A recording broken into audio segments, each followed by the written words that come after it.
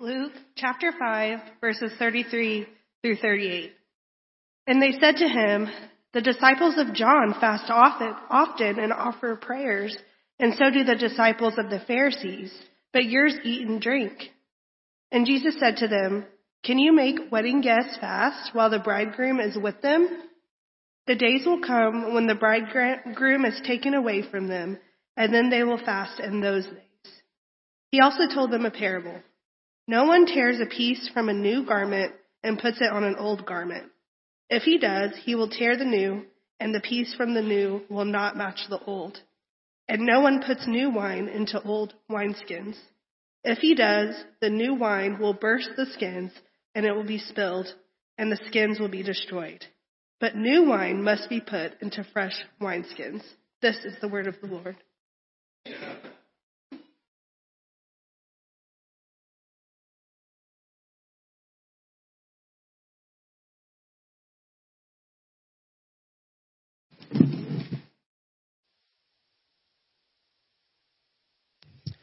Good morning, family of God. I'd like to invite you to bow your head with me one more time and quiet our hearts before the Word of God. And would you just join me in praying that the Holy Spirit will speak to each of us this morning?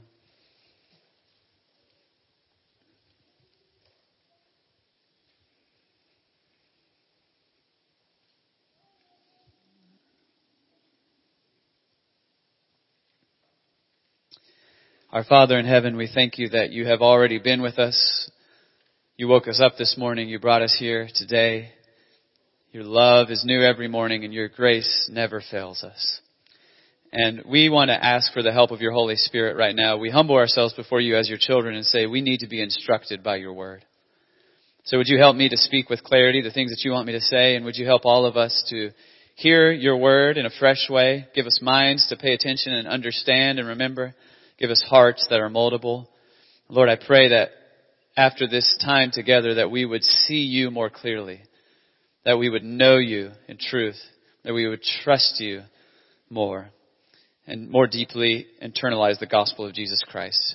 It is in Jesus' name that we pray. Amen.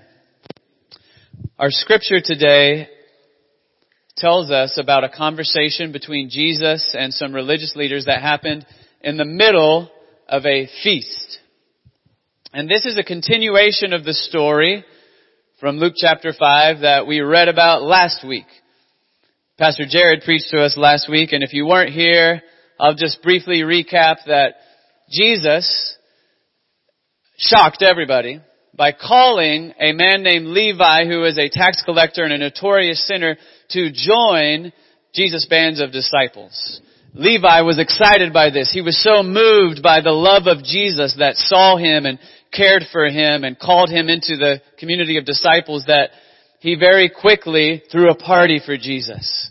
He had a big feast. And if you've got your Bible, you can glance back up. These verses aren't in your bulletin, but Luke chapter 5, verses 29 through 30, I want to read them again because they're very relevant for what we're talking about today. We're actually picking up mid-story. We read half of the story last week and half of it this week.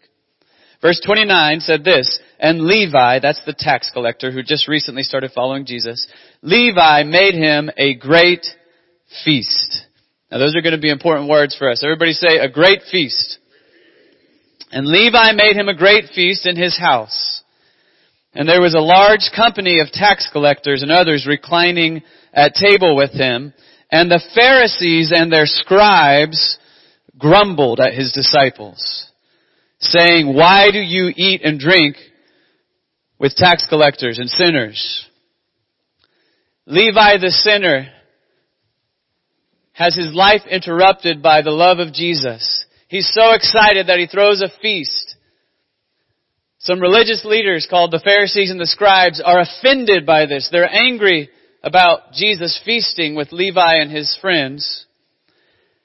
Jesus immediately responds by telling him that he's the soul doctor who came for sick people. He didn't come for people who already have it all together, but they're not satisfied, so they keep complaining, and that's where our text picks up in verse 33. This is what's in your bulletin. Look again at verse 33. "And they said to him," this is those Pharisees and scribes, religious leaders talking to Jesus, they said to him, "The disciples of John fast. Now you might circle that word fast. That's our other key word. Today we're talking about feasting and fasting. So everybody say fast. The disciples of John fast and offer prayers. And so do the disciples of the Pharisees. But yours eat and drink. The Pharisees and the scribes are angry because Jesus and his disciples are feasting when the Pharisees think that they ought to be fasting. We're talking about feasting and fasting today. And to make matters worse from the Pharisees' perspective, not only are Jesus and his disciples feasting, but they're feasting with people that they think are really bad sinners. And to an even greater extent than in our culture, it was the case in this culture that to eat a meal with somebody was to enter into fellowship, to enter into a relationship with them as equals. It was a really significant thing to do. So according to the Pharisees, what Jesus and his disciples are doing by feasting with a lot of sinners is exactly the sort of moral recklessness and self-indulgence that is stopping God from sending the Messiah to save God's people. Now the irony here, of course, is that Jesus is the Messiah who has come to save God's people. And the Pharisees, for all of their zeal, are so spiritually confused that they're missing it. Now Jesus is going to respond to this criticism in our passage very graciously.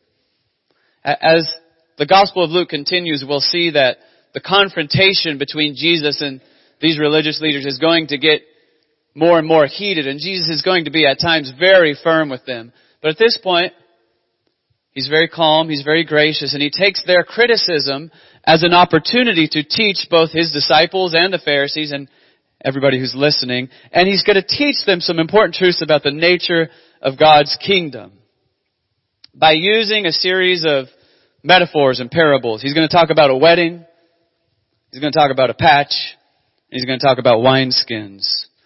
This wedding, this patch, and these wineskins are all here to teach us about the nature of God and God's kingdom. But before we get into the details of thinking about Jesus' response, I want to step back for a second.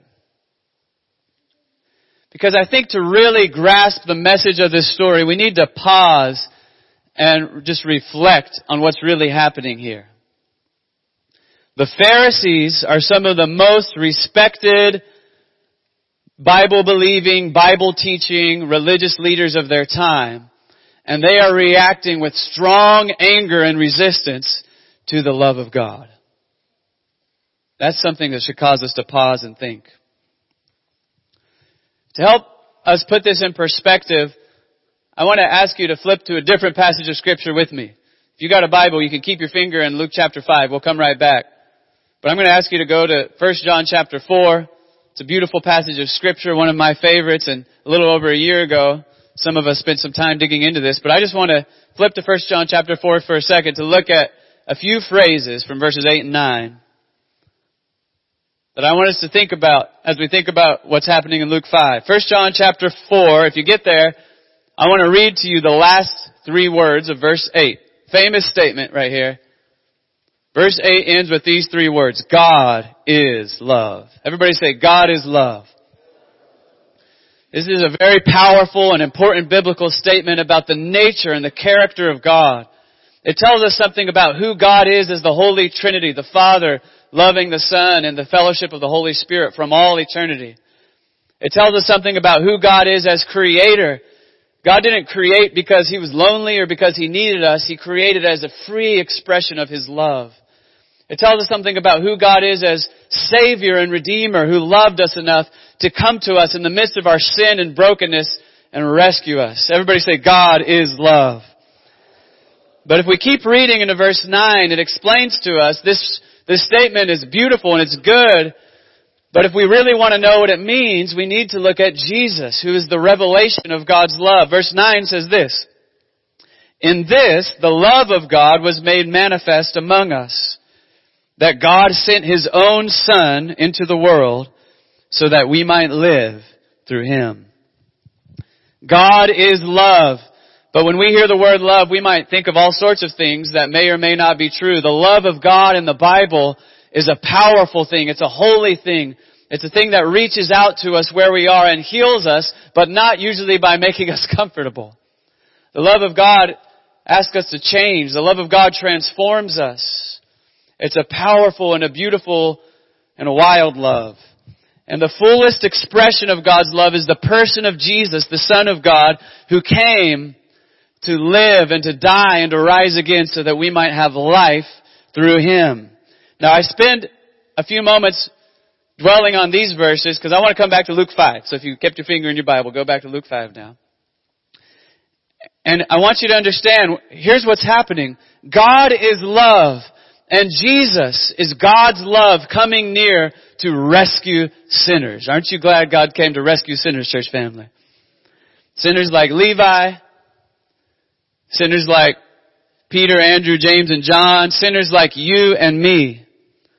And also sinners like the Pharisees, if only they would recognize their need for grace.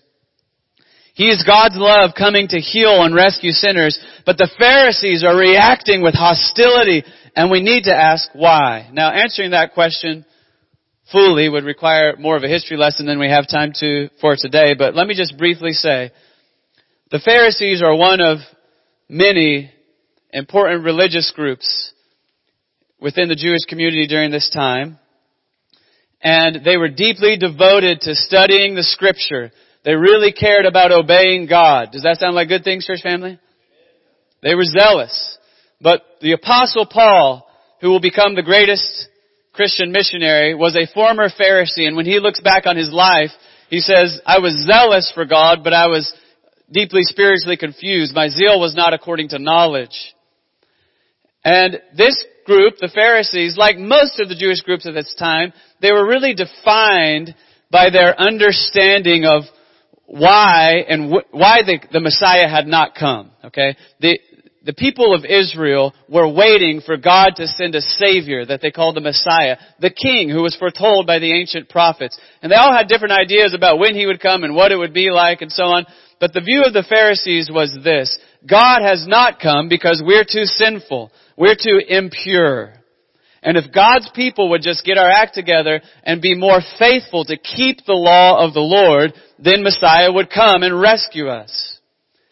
And not only were they very conscientious about obeying all the commandments of the Torah, but they had developed an elaborate system of traditions trying to make clear and explicit everything that was not clear and explicit in the Mosaic law. And it was really intense. There was a lot of commandments. And they deeply cared about religious discipline and ritual purity. They cared a lot about those two things. They were committed to it. They were devoted. They were disciplined. But if we dig deeper, it appears to be the case that there's something deeply wrong with their concept of God. Jesus is going to make this clear in the Gospels and His interactions with the Pharisees. Because it seems that they have a concept of God that they see Him as the holy Lord who is powerful and just.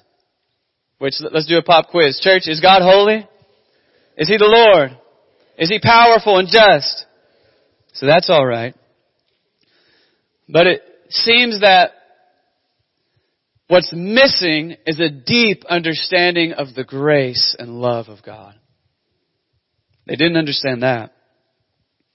Consequently, in practice, their spirituality is really about trying to get God to be willing to rescue them.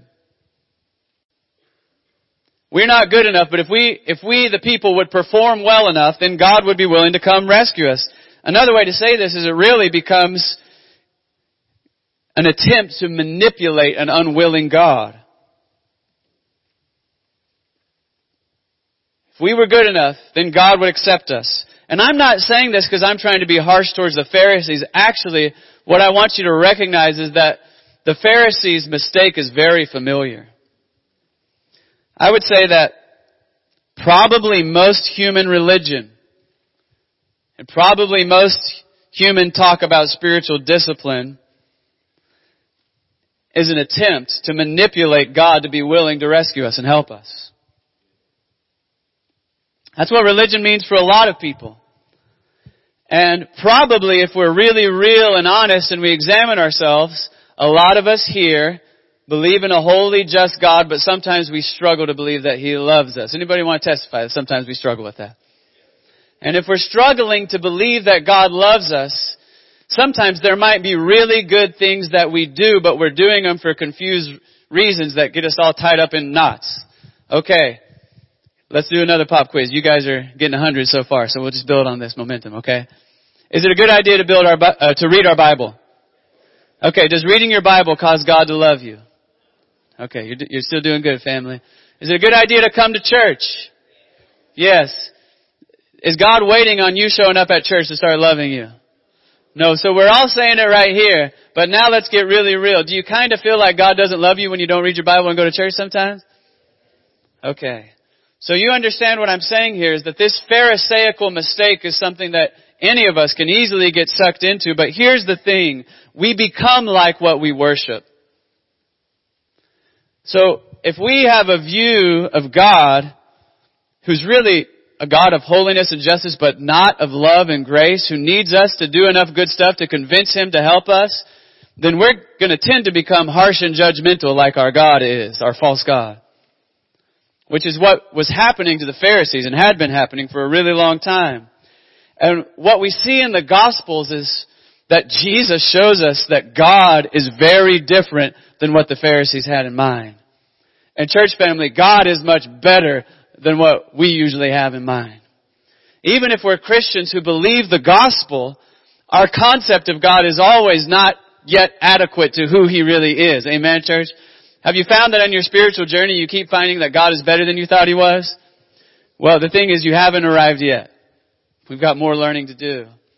He's more gracious. He's more loving than what we've learned. And what Jesus shows us is a loving God who did not wait for His people to get their act together to come save them. He's a God who came and became flesh and dwelt among us precisely because we never could have got our act together without Him.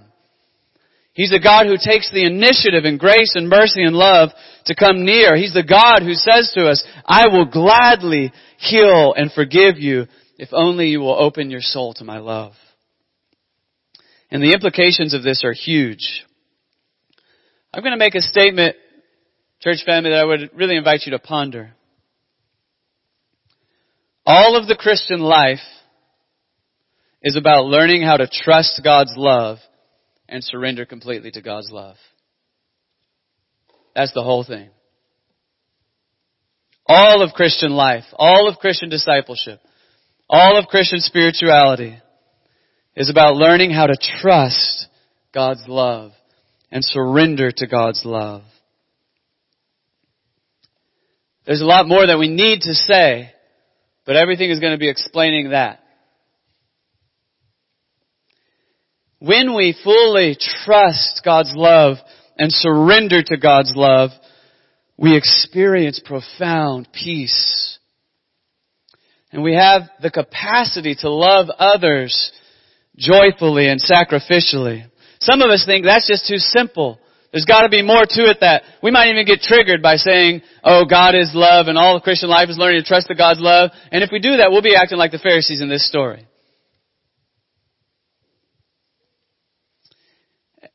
But here's the good news. We never could have rescued ourselves, but God loved us while we were still trapped in the depths of our sin before we did anything to try and convince Him to come for us. He loved us enough to come down into the depths of sin and death and take hold of us and rescue us by pure grace. Isn't God awesome? And if you believe that, if you trust that, if you surrender to that, that's going to mean a life of radical obedience and of radical joy and of radical peace. And it will give you a capacity to love other people. All of Christian life is about that. All spiritual disciplines, all spiritual activities are really about practicing trusting God's love, practicing surrender to God's love. And that includes fasting and feasting. You see, I'm bringing this back around. Everybody say fasting. Everybody say feasting. The Pharisees misunderstand both fasting and feasting. And that is at the heart of this particular conflict. But it's rooted in a deeper issue about their concept of God. Thus, to understand our passage and what the Pharisees and Jesus are talking about, we need to have a biblical understanding of both fasting and feasting. Now, we don't have time today for me to do like a whole Bible study with you about those two themes. So I'm going to give you some real quick notes. If you're a note taker, I encourage you to jot this down and ponder it. And as usual, the offer stands that you can take me to coffee and I'll give you the long version of my sermon, okay? That's always available. There's always you may thought you heard the long version. You always heard the short version, okay? But there is always a long version available for those who desire it. But let me just briefly summarize to you a few things the Bible says about fasting and feasting if we just study it all out. The Bible teaches there is a place for holy fasting and there's a place for holy feasting. And as we think about these two, first we could say each represents a distinct attitude before God, which is appropriate in different situations. Holy fasting expresses desperate longing for the presence and help of God. Holy fasting expresses desperate longing for the presence and help of God, whereas holy feasting expresses joyful celebration of the presence and help of God that we've already experienced. So in the Bible, if there's people saying, God, you feel distant. God, I need you to come and help me. They'll express that often through fasting. But when they're saying, God, you've come near, you've helped me, now they feast. Or we could say it like this. Each of these expresses a different truth about our bodies. Your body is created by God, and it's good. But have you noticed that there's also some out-of-control stuff going on in your body? Now, both of those are important for us to keep in mind. Holy fasting can be a way of prayerfully battling against excessive bodily appetite that can lead us into sin and idolatry. Holy feasting, on the other hand, is a celebration of the goodness of our bodies and their pleasures, which we receive as God's holy gifts. The Apostle Paul will later write about both of those, how he disciplines his body to keep it under control. But as a former Pharisee, he's aware that fasting and ascetic practice can also become a sort of prideful, self-made religion that doesn't get you anywhere. So fasting and feasting, if I've got out of control lusts or out of control gluttony or laziness or whatever it may be, fasting can be a helpful spiritual discipline. But then we quickly go to feasting to remind it's not the body that's bad, it's my sin that's the problem. And for both, I need to learn to trust the grace of God. We could also say it like this. Holy fasting and holy feasting each express different responses to realities about the world we live in. Holy fasting, abstaining from food. I should have maybe clarified that from the beginning. Fasting means not eating, okay? Feasting means eating a lot. Holy fasting, then, is associated with lament and repentance and spiritual warfare in this broken world. Whereas holy feasting is associated with gratitude and worship and spiritual victory in the world that is still God's good creation, which He is coming to redeem. And we could maybe sum it up like this. Fasting anticipates the future experience of God's victory, whereas feasting celebrates the present experience of God's victory. In case you didn't write down anything else, I'm going to say that one again so you can feel like a note taker today. If you don't have a pen, just pretend you're writing something. It'll make me feel good, okay? Fasting anticipates the future experience of God's victory and presence, whereas feasting celebrates the present experience of God's victory and God's presence with us. Now, in a second, we're going to come back to the fact that both of those are relevant for the Christian life right now. Church family, is God with us? Yes. And are we still longing for a greater experience of His presence? Yes. Are we already more than conquerors in Christ Jesus? And yet, are we still fighting some battles that we're ready to be done with in the future? So that's why fasting and feasting both can have a place in our individual Christian life and in our collective communal life as a church. But all of this is meant to bring us back to verse 33. You forgot we were talking about Luke 5:33, didn't you? So go back to the text, go back to your bulletin. Let's look at it again. The disciples of John, this is the Pharisees talking. The disciples of John fast often and offer prayers, and so do the disciples of the Pharisees, but yours eat and drink. Now let's think about that. When they're talking about the disciples of John, they're talking about John the Baptist. The interesting thing is that the Pharisees did not like John the Baptist. They did not agree with John the Baptist. But from their perspective, at least John the Baptist knew that you should be fasting, not having a big party with a bunch of sinners. Now, why did John the Baptist and his disciples fast? Because what they were doing was lamenting sin and calling God's people to repentance in preparation for the coming of Jesus, who had not yet publicly revealed himself. So fasting goes with that, right? Fasting is about repentance, and it's about looking forward to the future coming of God's victory and God's presence. Why do the Pharisees fast? Well, they've got some of the same themes. They're not entirely wrong. But as we've seen, their fasting is an expression of spiritual zeal mixed with deep spiritual confusion. They're trying to be good enough to convince God to come establish His kingdom, reward them, and punish their enemies, which betrays a deep misunderstanding. And that leads to the third issue. Why don't the disciples of Jesus fast? Now that's what we're going to have to ponder. And Jesus' answer, we've got to put it into context. We know that Jesus fasted, didn't He? 40 days in the wilderness, being tempted by the devil, fasting, spiritual warfare. We know Jesus assumes His disciples are going to fast. That's why He instructs them about it in places like Matthew 6. But here, what we're learning is that apparently, during His earthly ministry, when Jesus was bodily present with them, the disciples didn't fast, or at least not very much. Not as much as the disciples of John and the Pharisees, which is what leads to this criticism. And He responds by talking about a wedding party, a patch, and some wineskins. Now let's look at verse 34. It says this. Jesus said to them, "Can you make wedding guests fast while the bridegroom is with them?" Simple quiz. We're doing so great. I'm just going to keep it going.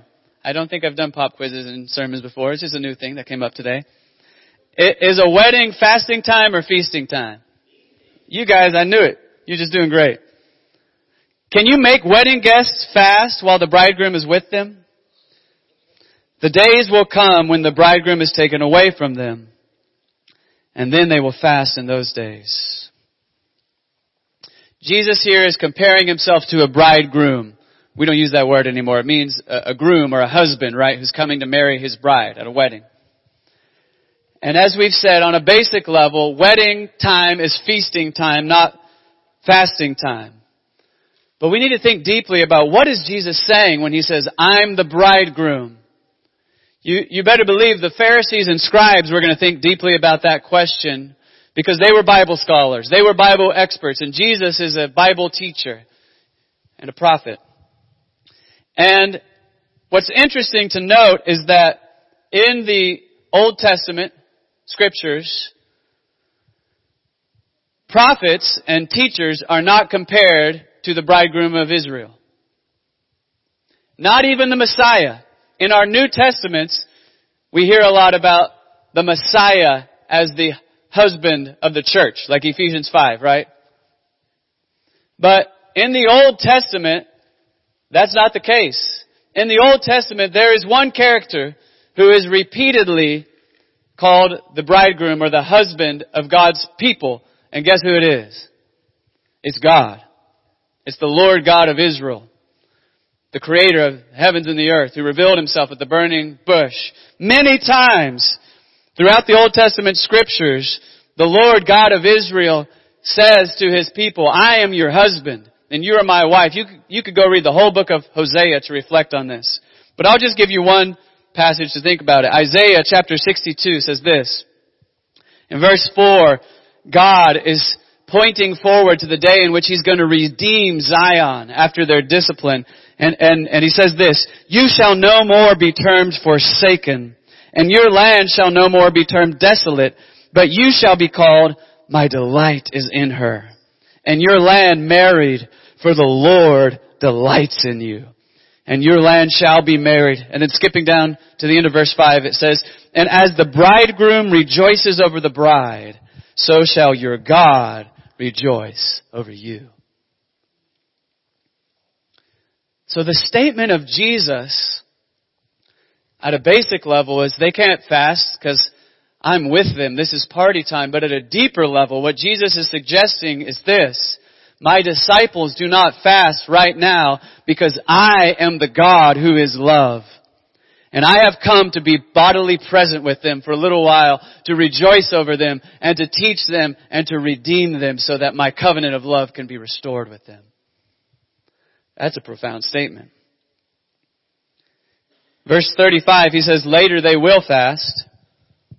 We could reflect on that for a while, but we can just quickly acknowledge that after his death, resurrection, and ascension, Luke will write in the book of Acts that fasting becomes a part of the regular spiritual practice of the Christian community because, like us, they understand they're in the in-between, the first coming of Jesus and the second coming of Jesus. So, like the Apostle Paul, they can say, for me to live is Christ, but I desire to depart and be with Christ, which is better by far. Living in that tension, there's fasting and feasting.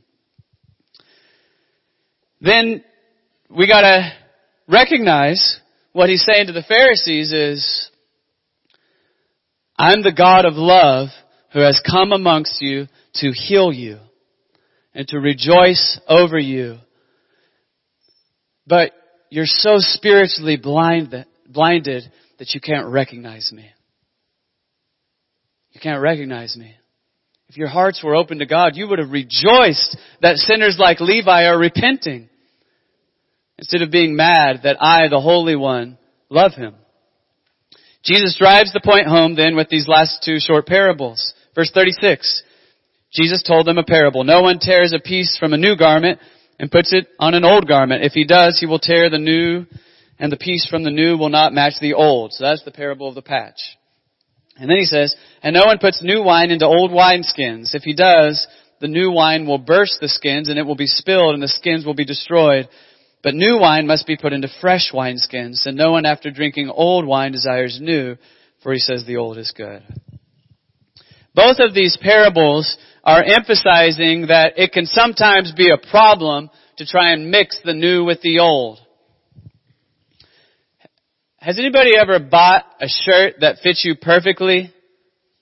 Then you brought it home and you wore it a few times and you washed it and you dried it and then it never fits you again after that? Okay, so we're all aware of this problem. Cloth shrinks, right? So that's the point of the patch thing. If you got old clothes and you put new fabric on, they get a hole and you patch it with new fabric, wash that thing a few times, the new patch shrinks and now you got a bigger hole. The old didn't go too well with the new, did it? Same thing with the wineskins. New wine over time ferments and expands.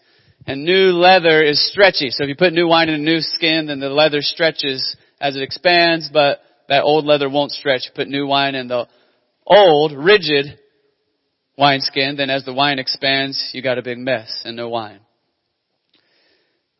What's the point here? The point is this. God is doing a new thing in Jesus. God is doing a new thing in Jesus. He's bringing His kingdom to the world, inaugurating His kingdom in a new way. He's establishing a new covenant. This is going to be important to understand. Everybody say new covenant.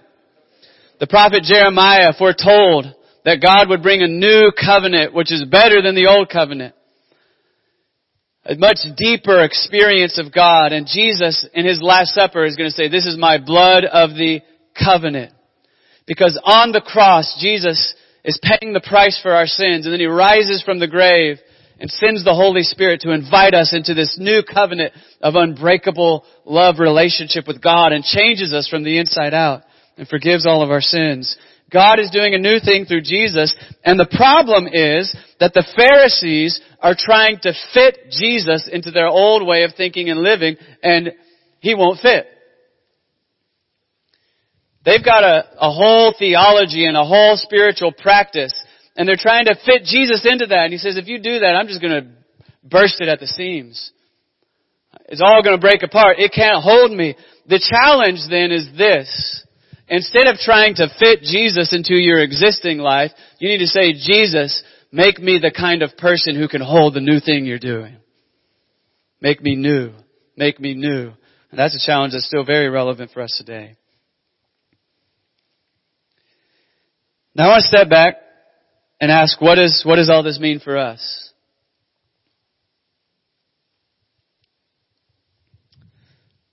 What does all this mean for us? And I think there's at least 3 things this can mean for us today.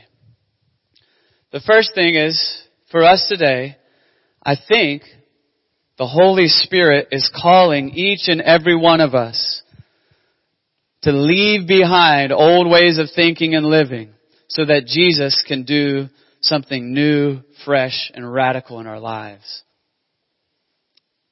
Change can be hard, can't it, church? I think that's the meaning, by the way, of the last verse of your text. Everybody says the old wine is better. And in the case of wine, that's usually true. But I think Jesus is saying something very challenging and sympathetic here. Pharisees, I get it. Change is hard. And Jesus is sympathetic to us, even as He challenges us. Church family, Jesus gets it, okay? Change is hard. But there's many of us who, like the Pharisees, we've got an old way of doing life, and we're trying to fit Jesus into it. And here's the word, Jesus won't fit. You can't fit Jesus into an old way of thinking and an old way of doing life any more than you can fit Him into a twisted vision of the old covenant that the Pharisees were walking around with. Instead, we need to say, Jesus, make me something new. Make me someone new. Once again, this is how you become a Christian. Friend, if you're here and you're spiritually searching and you're trying to decide, can I fit Jesus into my life and make my life better? The answer is no.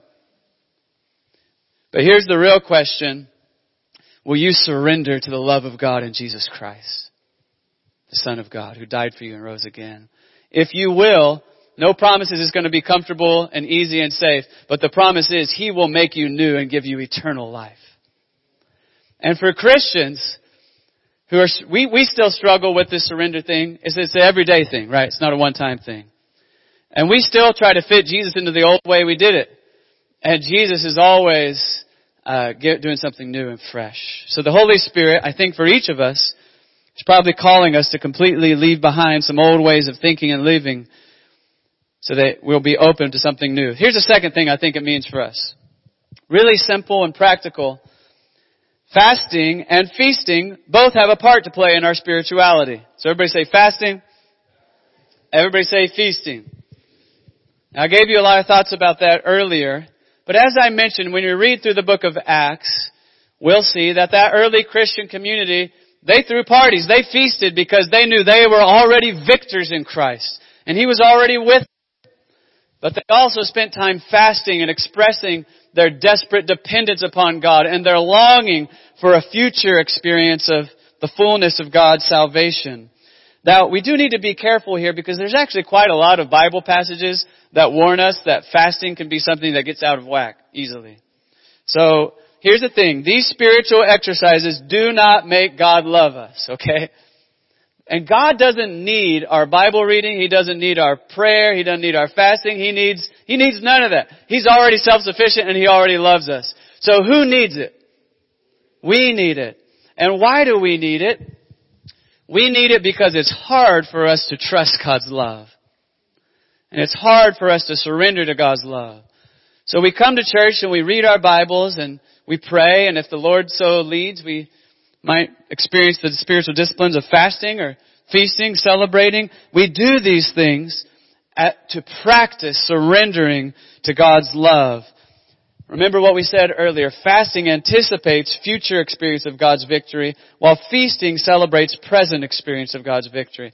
But this is going to bring me now to the third and final thing that I think this means for us, which is the most important. More important than fasting and feasting is this. The Holy Spirit is inviting us to fix our eyes on Jesus and surrender completely to His love. Because He's the bridegroom. He's the one who is bringing the new covenant and who has established the new kingdom. Everybody say it's all about Jesus. And in this story, one of the problems is the Pharisees are tying themselves up in knots thinking about stuff like fasting and feasting when really they just need to look at Jesus. So if you leave here and don't think about what I said about fasting and feasting, but you're excited about Jesus and wanting to surrender to His love, that's a victory, church. That's where we want to be. Now with those three things in mind, I want to invite you to stand and I want to invite the worship team to come back up. and begin to play, we're about to respond to God's Word with a time of singing. But before we sing, I want to just take a moment to be still in the presence of God and ask Him to speak to us in a personal and individual way. We read 1 John 4:8 earlier, talking about God's love. Everybody say, God is love. And we really want to feast our minds on this reality. God is a powerful God. He's a holy God. He's a just God. But He's also a merciful and gracious God who loves you more than you could possibly imagine. And the invitation today is trust my love. The invitation is surrender to my love. I want to invite you to do what we sometimes do. Put your hand in a posture of receiving. And before we sing, would you just say, Holy Spirit, in your heart, you could pray this. I'm not saying the whole thing for you to repeat. Sorry, I made you repeat all sermon. In your heart, just pray, Holy Spirit, show me your love. And ask Him to show you, are there lies the devil has been telling you about God or about yourself that need to be replaced with the gospel of Jesus Christ?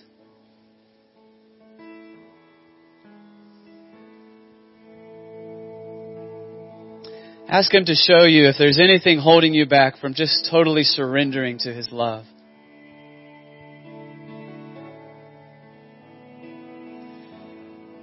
The death of Jesus is proof that there's no limit to how far God is willing to go to rescue you in His love. And His resurrection is proof that His love is powerful enough to make you new. So as we get ready to sing, here's my last prompt. Would you just pray in your heart, Holy Spirit, I surrender to the love of God. Holy Spirit, I release anything I'm holding on to. Holy Spirit, I trust the love of God today. Father, I pray for myself and for my church family. Even as we sing, would you be breaking chains, Lord? Even if we've known you for many years, it's easy for us to get trapped in these same lies and false ways of thinking that were so difficult for the Pharisees. And we cannot break our own chains. In fact, our whole point today is that only Jesus can break the chains. So we're crying on you to do a liberating work in our minds and our hearts. Help us to see how good you are. Free us to surrender to your love and to trust that love. I pray it now in the name of Jesus Christ the Lord. Amen.